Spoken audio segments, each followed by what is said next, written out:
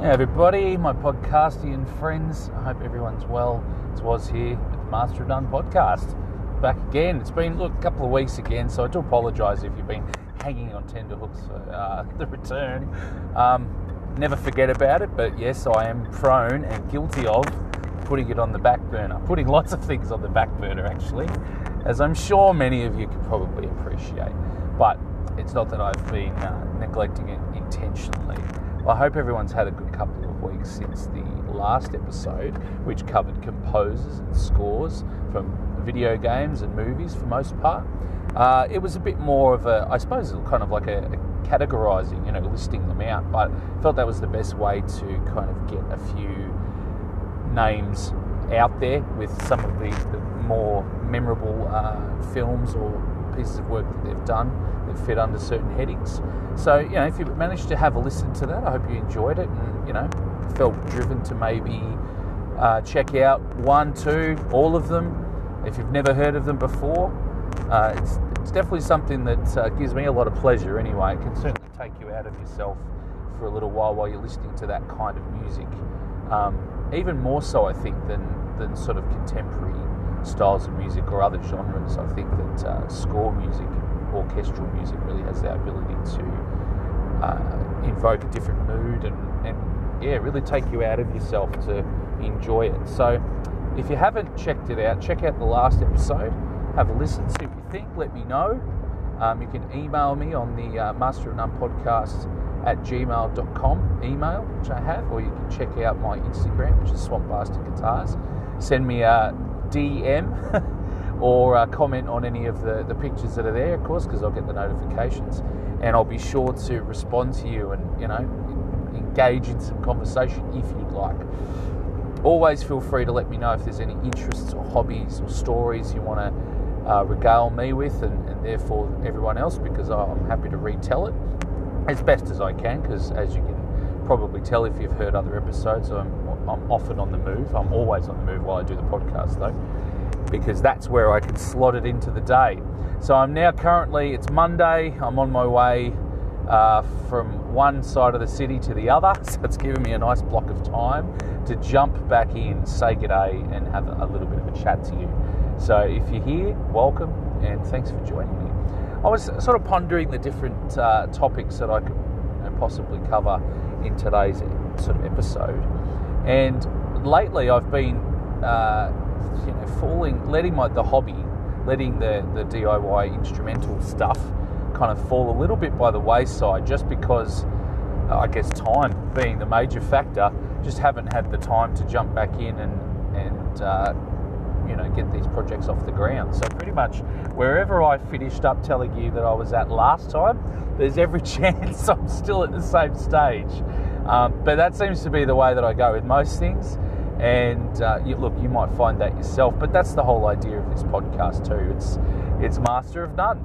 Yeah, it's a bit of a jack of all and master of none. I'm not completely obsessed with everything or any one particular thing.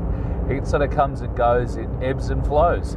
But that's okay. If that's where you can make time for it and enjoy it from time to time, when you're really feeling that drive to get your head down into one of your hobbies, then hey, by all means, get into it, enjoy it, share it with somebody, let them know what you're doing and why you love it. And look, that's, I guess, what I tend to do. If I'm really excited about something or really into it at that point, I'll tend to talk about it a bit more and like to share it and just, get people's feedback, see what they think. And I think that's a healthy thing. It sort of motivates you and helps you kind of push yourself a little bit further maybe, or include those ideas in the next project that you take on, or try something different, because when you start to talk about it, you start to see what other people are capable of creating as well. And of course that's what I've covered when I've discussed Instagram people that I've seen building different things on there. You just get little ideas, you tuck them away in the back of your mind, and you can bring them out when you try out the next build. I think the same could be said for the podcast. Of course, if you've been a regular listener, you'll know that I also do the Fly on the Wall podcast with my mate Luke, or Hero.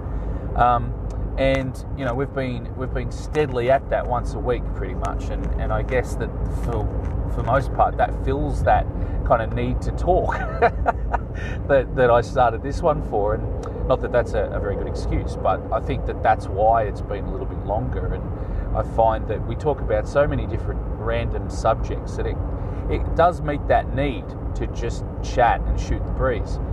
And any little ideas that come up tend to get thrown into that, like just little creative things. But also it's taught me that people like to be involved and people like to suggest things, or particularly the post-apocalyptic saga that we're covering in that podcast, that we're covering like it's a real event.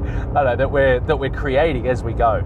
It's unscripted, it's unedited, and we just tend to just run with it. So there's a post-apocalyptic saga unfolding each week, and we kind of make decisions on the go. Rock, paper, scissors seems to decide anything really pivotal, and we've also enjoyed having the input from listeners, and they'll suggest ideas for what characters might do or how they might feel, story twists, the direction they feel that maybe it would head given the scenario in their own mind. And I like the podcast medium for that point. It's like an audio book, but because it's completely unedited and unscripted, it does unfold as you speak. So it is a collaborative effort, and I think that having people's ideas and thoughts and feedback make it what it is, because we do take it into account, and it energizes us to feed that into the podcast. And I find that really energizing and encouraging to do it. So I think the same could be said for this. So don't ever hold back and hesitate to talk about something you love doing, any interest, any hobby, anything at all that you love.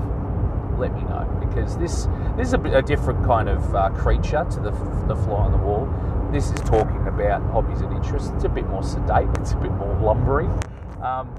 But it's something that hopefully you can just listen to and get a bit of enjoyment out of, and have a think about the things that you like to do. Even if you don't necessarily feel driven to do anything I'm talking about, you might just feel driven to get stuck into something you're doing, or just realise how much it does mean to you, or how much you value it. So, yeah. Now, we briefly brought up in the last Fly on the Wall podcast, and we're talking about Hero Luke's hobby involving Warhammer and miniatures. And I was thinking about that, and I've been meaning to sort of talk about that a little bit anyway on the Master of None, and go into a little bit more detail, but then also relate it to the hobby itself in general, plastic modelling kits and other hobbies that perhaps are a little older-fashioned by today's standards. As far as today's hobbies go, it revolves around a lot of digital media and a lot of social media and games that are available on your smartphones and game consoles and all that sort of thing. And a lot's multiplayer and massive online multiplayer. There's all sorts of technology-based interactive stuff that is now seems to be the way that everything goes. But there are still some of these other smaller hobbies that you would say are probably a full generation, or even a couple of generations old now, that still have a life underneath. They're more of an underground hobby. But with Hero and his hobby of Warhammer, it seems to be fairly mainstream. I'm not sure how big it is necessarily in Australia, or if it's just one of those things that there's a very active underground, but it's a little less obvious to people until they start looking. But I feel that it's a lot bigger in England, and also feel that perhaps in other parts of Europe and maybe even America, it's quite big and quite popular still. And there's, I think, a Warhammer world over in England. I recall them talking about it. And so it shows that is still, the network is still pulsing away underneath. And I think that's really cool. I think it's encouraging that something like that still has that mainstream following. And there's so many models available out there. I mean, just to look at his collection now, I can't ramble off all of the titles that he's creatively given, all the groups of miniatures that he's painted, assembled, built, modified, tinkered with, altered, revamped over the years. But it's beyond count almost. I would say there's probably 400 to 500 miniatures, and And as much as some people might not understand that level of enthusiasm, I do, for most part, find it very infectious. And there never seems to be an end to the level of creativity that you can go to. And it's using part of the Warhammer fictional universe. It's using a lot of the lore from that realm, that hobby, the novels, the game itself. And I think that there's many versions of the game, and there's the Warhammer game proper. But this is Warhammer 40,000. I should clarify, because Warhammer is also a more sword and sorcery model line as well, and he's very much more into the 40k, which involve Space Marines and people with guns, basically. And but there's some great crossover stuff as well, using the undead and using sorcerers and sort of biomechanical creatures, monsters that have sort of got huge mutations.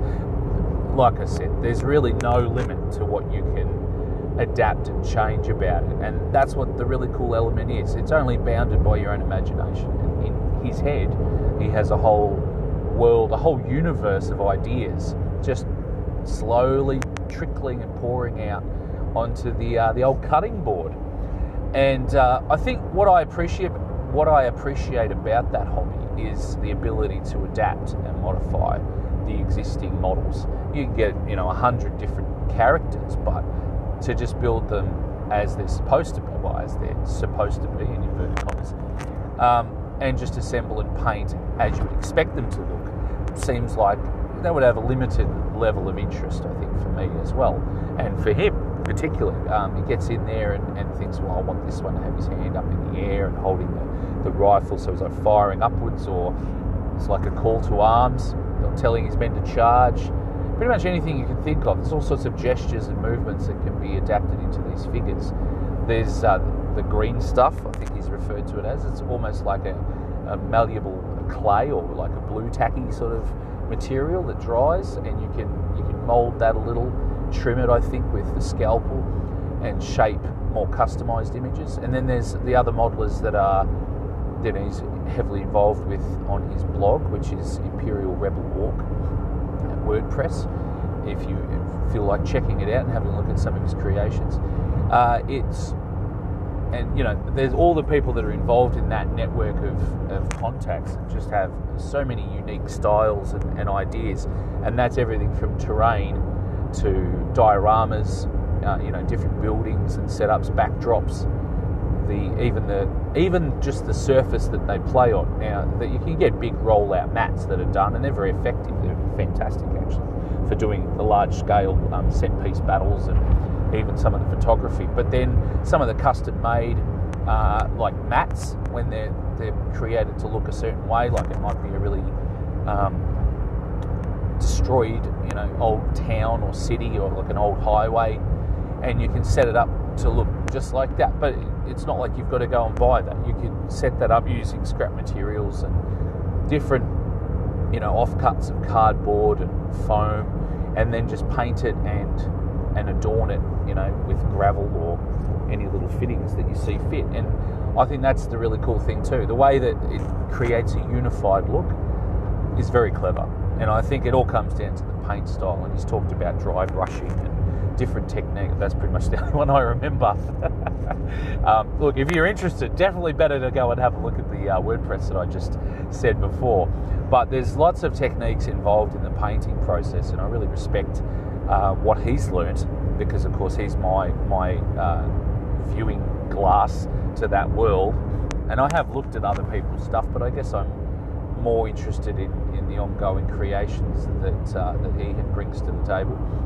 But there's so many techniques now involved with the painting and creating a weathered look, or blood splatters, or something that looks like it's got soot. It's kind of been burnt out of an exhaust, or years of hard labour without a wash. All these looks can be achieved by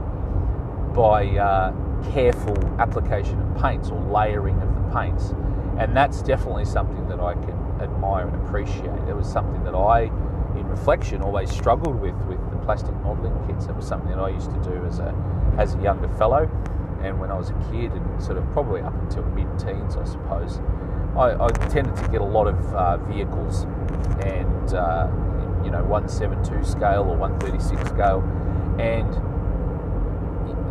it was I think I had a Hawker Hurricane, I had a Spitfire at one stage, I had a Typhoon, Hawker Typhoon, I had a Mirage. I had lots of aircraft. I really was into aircraft for a long time, and really loved getting the model kits, but I think I was in such a rush to build them, I would sort of hack them all together. I had the liquid glue, the liquid adhesive, and it'd be in such a rush to get it put together, and we used to play with them. Maybe not in my mid-teens, but when I was a little younger, we used to play with them using a train set, and have a setup where it's like a World War II setup, and little soldiers, little plastic men in the train carts going around the train set, and the aircraft would strafe the train as it was going along, and we'd be just prepping these models up to be able to use, to play with as a toy. Perhaps not the ideal use for a plastic model kit, but that's what we really loved, and we definitely gave them a lot of use like that. So particularly the 172 scale aircraft was something that I did a lot of that with, and so therefore never really properly finished a lot of them. But I guess that's the thing that I'm learning from Luke Hero, is that you could go back and, if some of these are sitting around, you can grab them out and give them a new lease of life, or turn them into a diorama. Like let's say I've got something that's missing lots of parts, which there's probably many. You could create, I guess a bombed runway, with the remains of an aircraft on there, but you can have, you could get a fire truck, or a period fire truck, putting out the fire, and you can make that into a scene.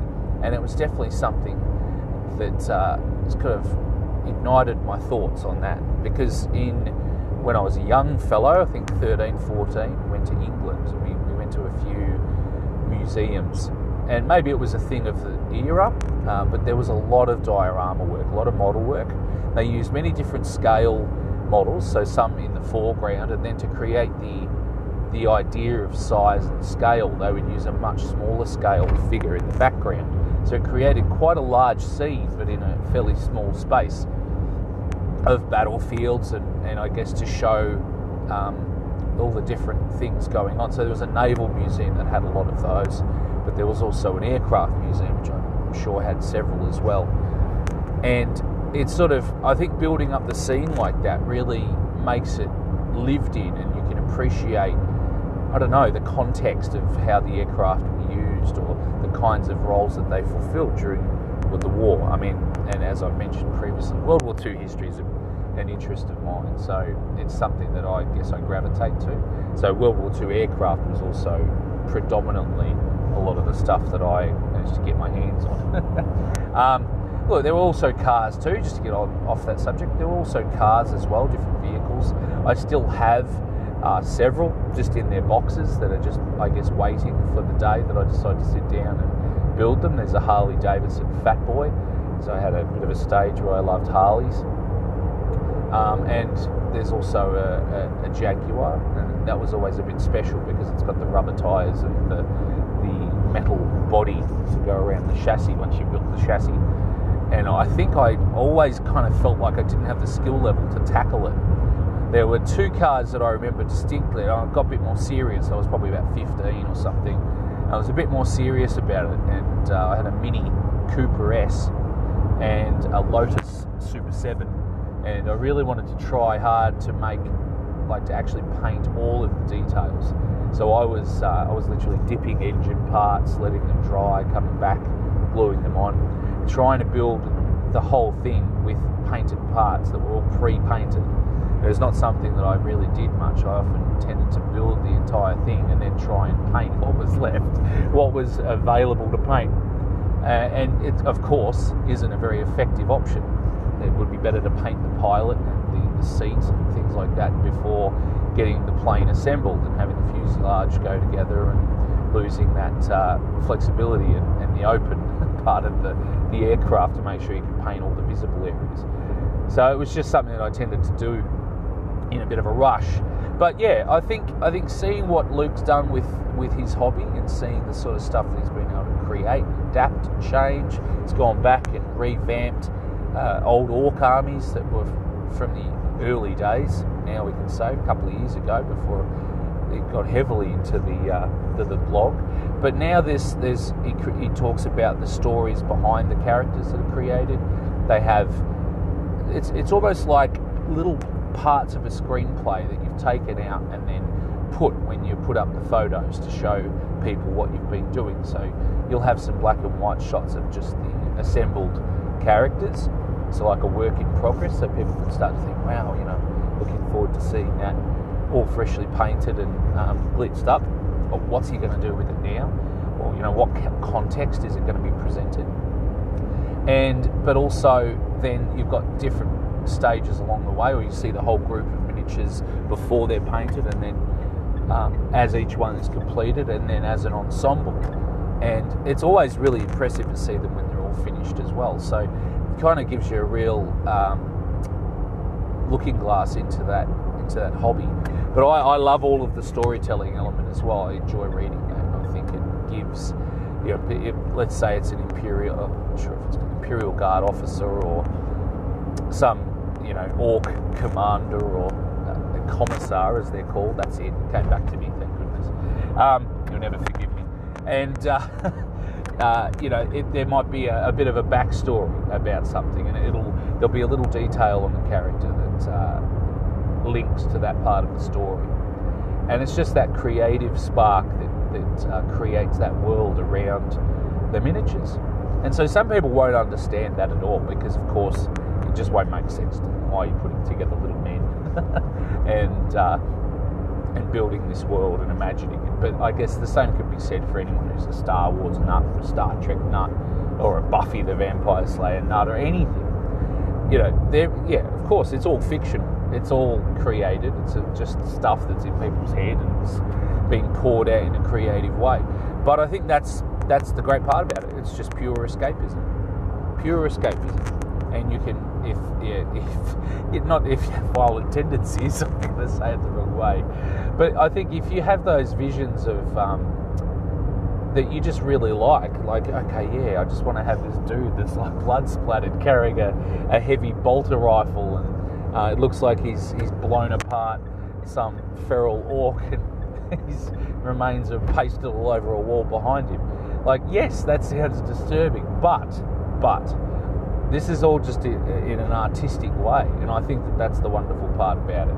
So instead of playing some violent sport, not that there's a problem with that either, but instead of doing those other outlets, which we might not understand either, it's being creative in that way, channeling some of that stuff and putting it down in a plastic miniature, or creating a little war scene, or writing a story that reflects that war scene. And I think that's just as good. It's just as much as an escape and an outlet as any. And also one that you can do in the privacy and safety and security of your own home. So I really get that. And then for a little time there, I was trying to pursue some of my 172 scale World War II aircraft again. I discovered the joys of eBay and found that, if you look hard enough, you can find some really great value models, plastic models online. You go to the shops, you're going to buy them at a premium, of course, because the shop owner is going to want to make the difference on there, and they're going to charge a premium so they can make that money on that model for shipping it in and storing it for so long. And then they're going to want you to buy the products that they've got there, the paints, the brushes, the cutting mats, whatever. But eBay, if you know what you're looking for and you're prepared to just spend a little bit of time having a peek, you can find all the things you want very slow. And I was getting things normally under $10, getting a 172 Messerschmitt or a 172.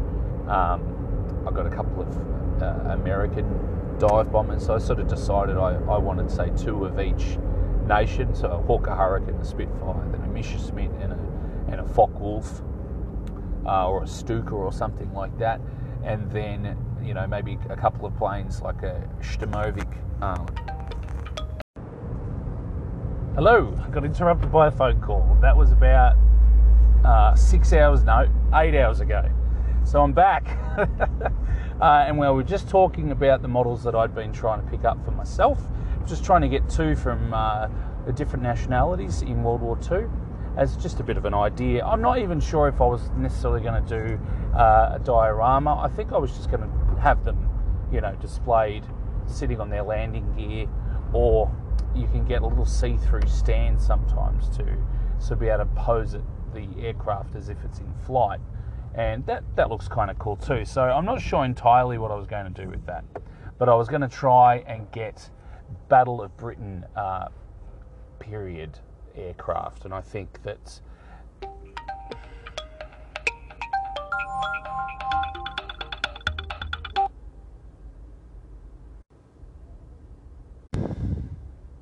people just keep wanting to call me while I'm doing the podcast.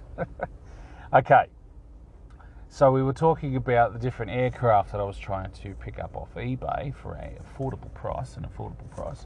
And it's come back to me that was something I wanted to do to kind of recreate in 1/72 scale the aircraft involved in the Battle of Britain.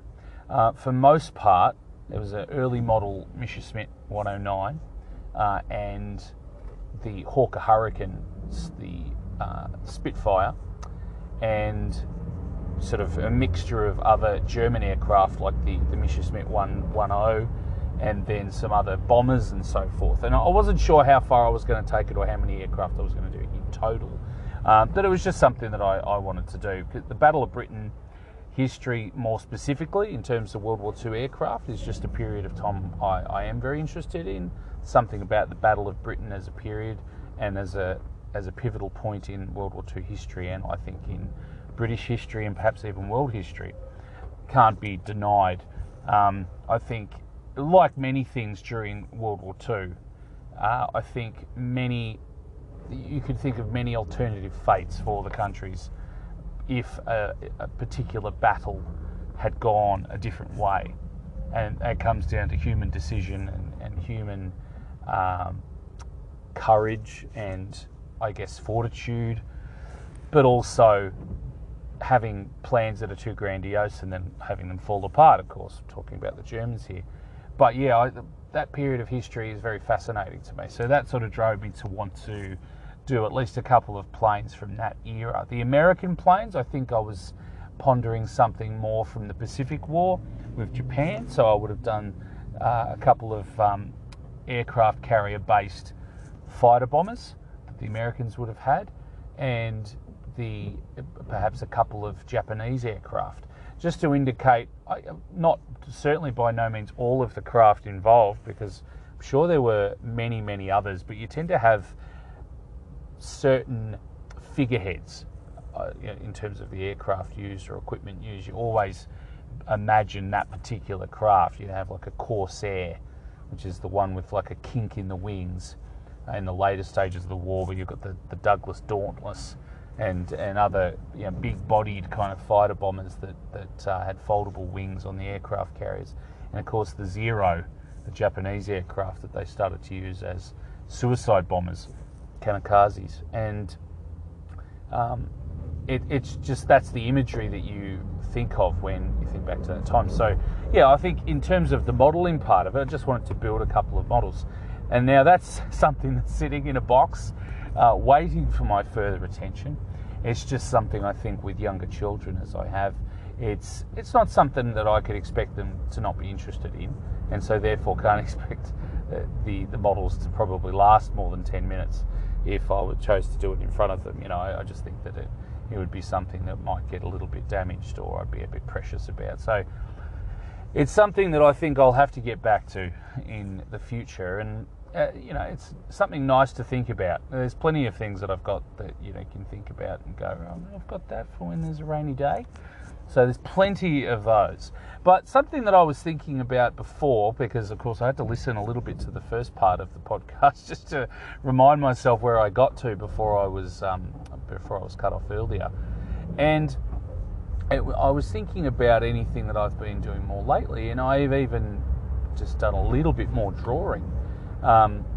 Drawing is something that I've always enjoyed, and I've always done ever since early primary school. I can remember being really fond of drawing, and I'm not there's lots of different, artistic types around, and people have their particular medium that they're really capable with and love to draw with. I'm a big fan of grey lead pencil, colour pencil, and fine liner. I like the detail that you can achieve with it. And I always look at certain things that I see, nowadays online, and what people are capable of with a simple pencil. And it just amazes me. It sort of puts you to shame. You just think, I don't even know why I bother, why I try.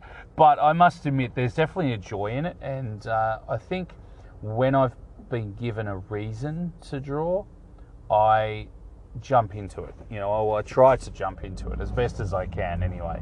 And once I start getting ideas, that's where things start to flow. And I tend to revisit that until I'm happy with the result. And I think an example of it lately has just been the new Fly on the Wall podcast logo that I kind of got stuck into. I look at it now and I think, I could have done this and this and this and this. But I think for what it is, I enjoyed doing it. I enjoyed making something that's sort of gone up as our logo.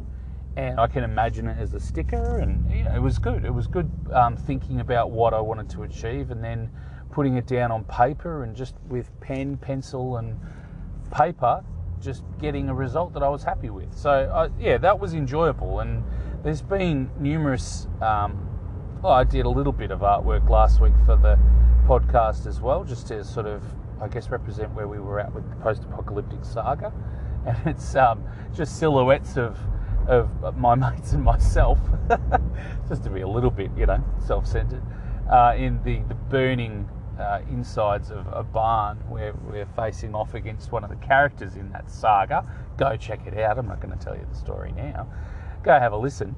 And I just all of a sudden thought of drawing a picture to sort of represent it, because it seemed like a strong image and it might get people involved or interested enough to click on it and see, what it's all about.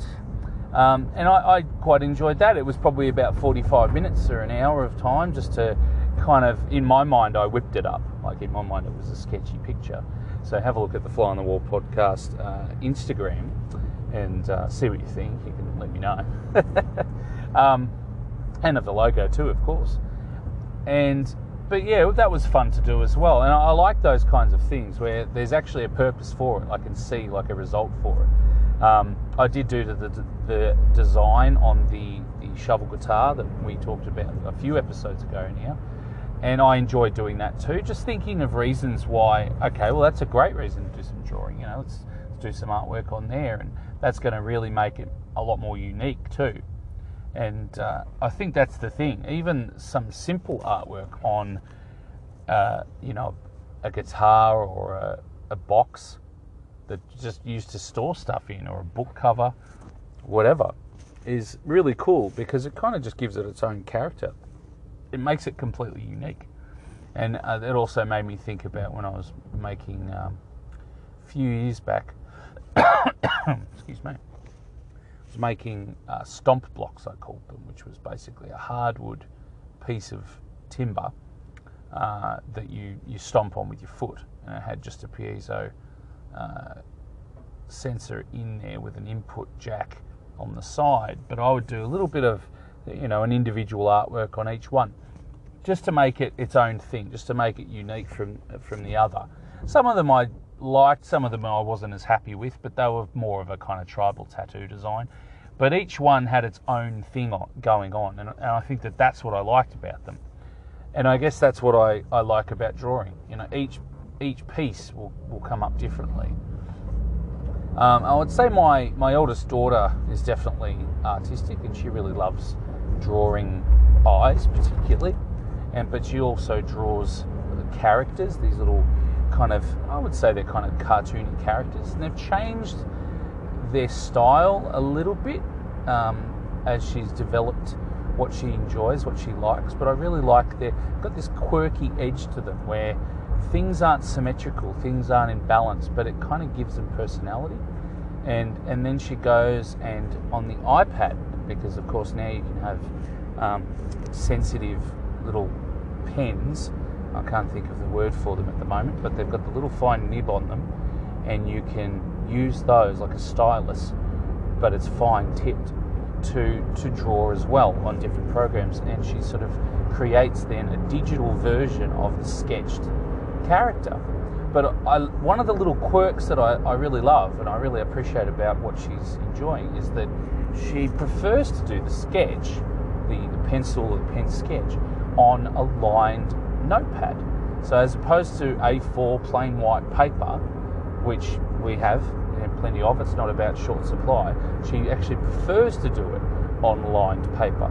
So you have that in the background. Not entirely sure why, but I just really like that. I think that's a quirky little detail that I don't know, gives them a certain charm, a certain personality.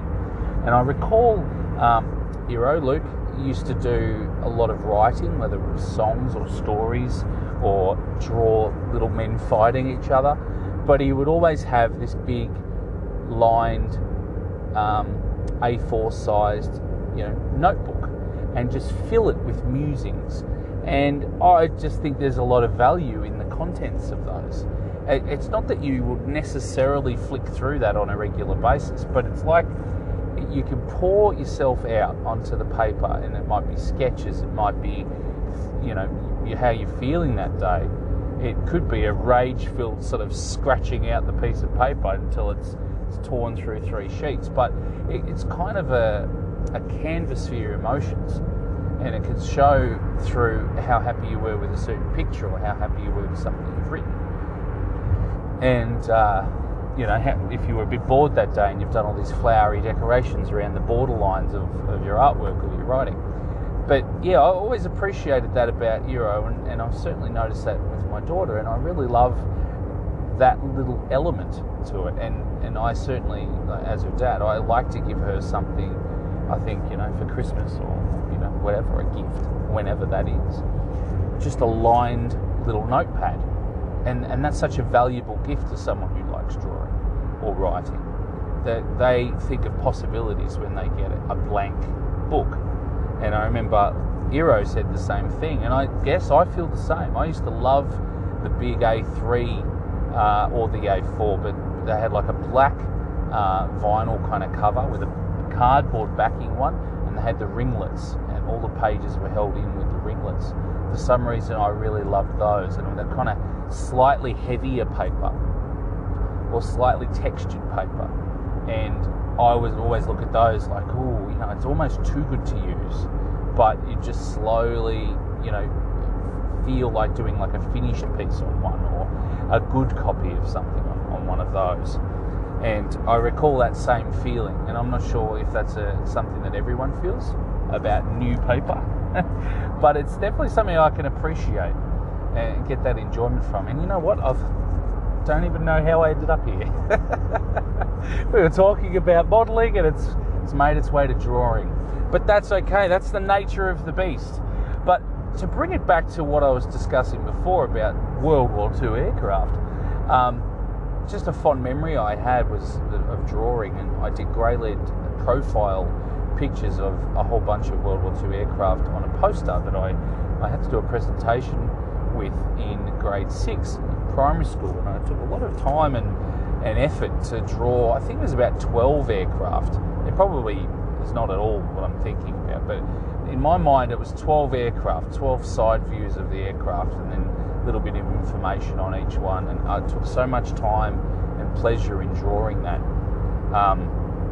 It really reflected my interest in that. And I mean, I was obviously only a young man, so that World War II aircraft interest has been something that's endured. And I think it's all been from the Battle of Britain movie that my dad would have shown us when we were very young. And I remember, and I often ponder it sometimes too when I think about the movie, because it's one of those ones that I visit in my mind from time to time, thinking about how they portrayed something or how they sort of showed a certain battle. And they did a great job for I think it was 1969 that the movie was made.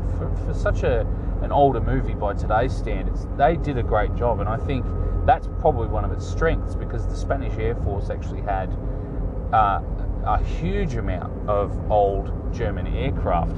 So they were able to paint them and fly them as is with very little alterations to make it look like the German Air Force. So you had period proper aircraft up in the skies, or at least very close to. And I think that shows through. It just looks like you're up in the air flying with them. They basically had painted ex-bombers as camera aircraft. And they were painted in Larry colours to make sure there was no confusion. And they were the ones that had the camera crew up there and filming all the aerial shots. And then you had all the guys being told what sorts of stunt work and roles and victory rolls and loops and things that they wanted to capture. And off they went and got it all. And I think it really translates beautifully.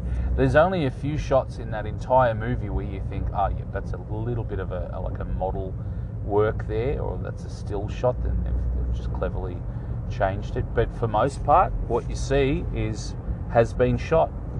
And even some of the explosive work, it's not like it's been done low scale. It's been done with full scale carcasses or models, but they're full scale and then blown up when they're doing aircraft strafing attacks and air raids on some of the larger airfields. But it's a fantastic movie, and it's got some big names over the years. I think it's not Michael York. There's Michael Caine, and there's Susanna York. There's Kenneth More. There's Laurence Olivier. Did I say Kenneth More? I think I did. There's Christopher Plummer. That's who I didn't say. And there's a few other big names. So I'm sorry I can't relay them all at the moment. But there's some great names throughout that movie, and the roles are really defined. But I remember being so confused as a kid watching it, thinking, not knowing where the settings were or where the attacks were. And it took me a long time, I think, to realise certain parts of the movie. I feel a bit silly now when I look at it in reflection, but I like the fact that I understand. I understand now the start where they show Dunkirk is basically an abandoned beach with its equipment and bodies and things lying around. It's just a very brief scene, but it paints the picture really quickly and then allows you to move into the events of the Battle of Britain. And, that period of time was just very interesting to me because it hinted at what was possible in terms of the Hitler's proposed invasion of England, of southern England. Plans were drawn up. The amphibious landing craft were readied and everybody was prepared. They just needed to knock out the air power that Britain had over the Channel. And, over the course of a couple of months in 1940, they were unable to. And that stopped an invasion of southern England.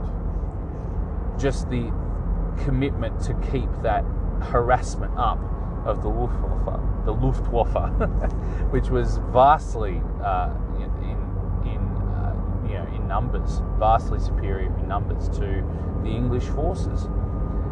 So there's a great deal of respect that come out of my exposure to that movie, and also my then interest in that time period. And so I've always appreciated it and sort of looked into it more and enjoy listening to documentaries about it. So that carried over to the drawing part. It also carried over into the plastic modelling. And I think just in general has maintained a bit of an interest right through until the present day. So anyways, I've been talking now for probably about the same length as last time, and I feel like I'm coming to the end of what I feel I needed to say about all of this hobby in terms of plastic modelling before I start getting onto anything else, and then talking about the drawing side of things. But I just wanted to remind you that I'd love to be fueled along to do more of these with your involvement. So, it's a call to arms. Bring it. Give me something to talk about that's other than myself. Give me some subject matter. Ask me my opinion on something. Whether or not we agree, that's okay too. We can talk about it, and you can hear my thoughts if you're interested. But yeah, please feel free to get in touch. As I said earlier, Swamp Bastard Guitars is my Instagram.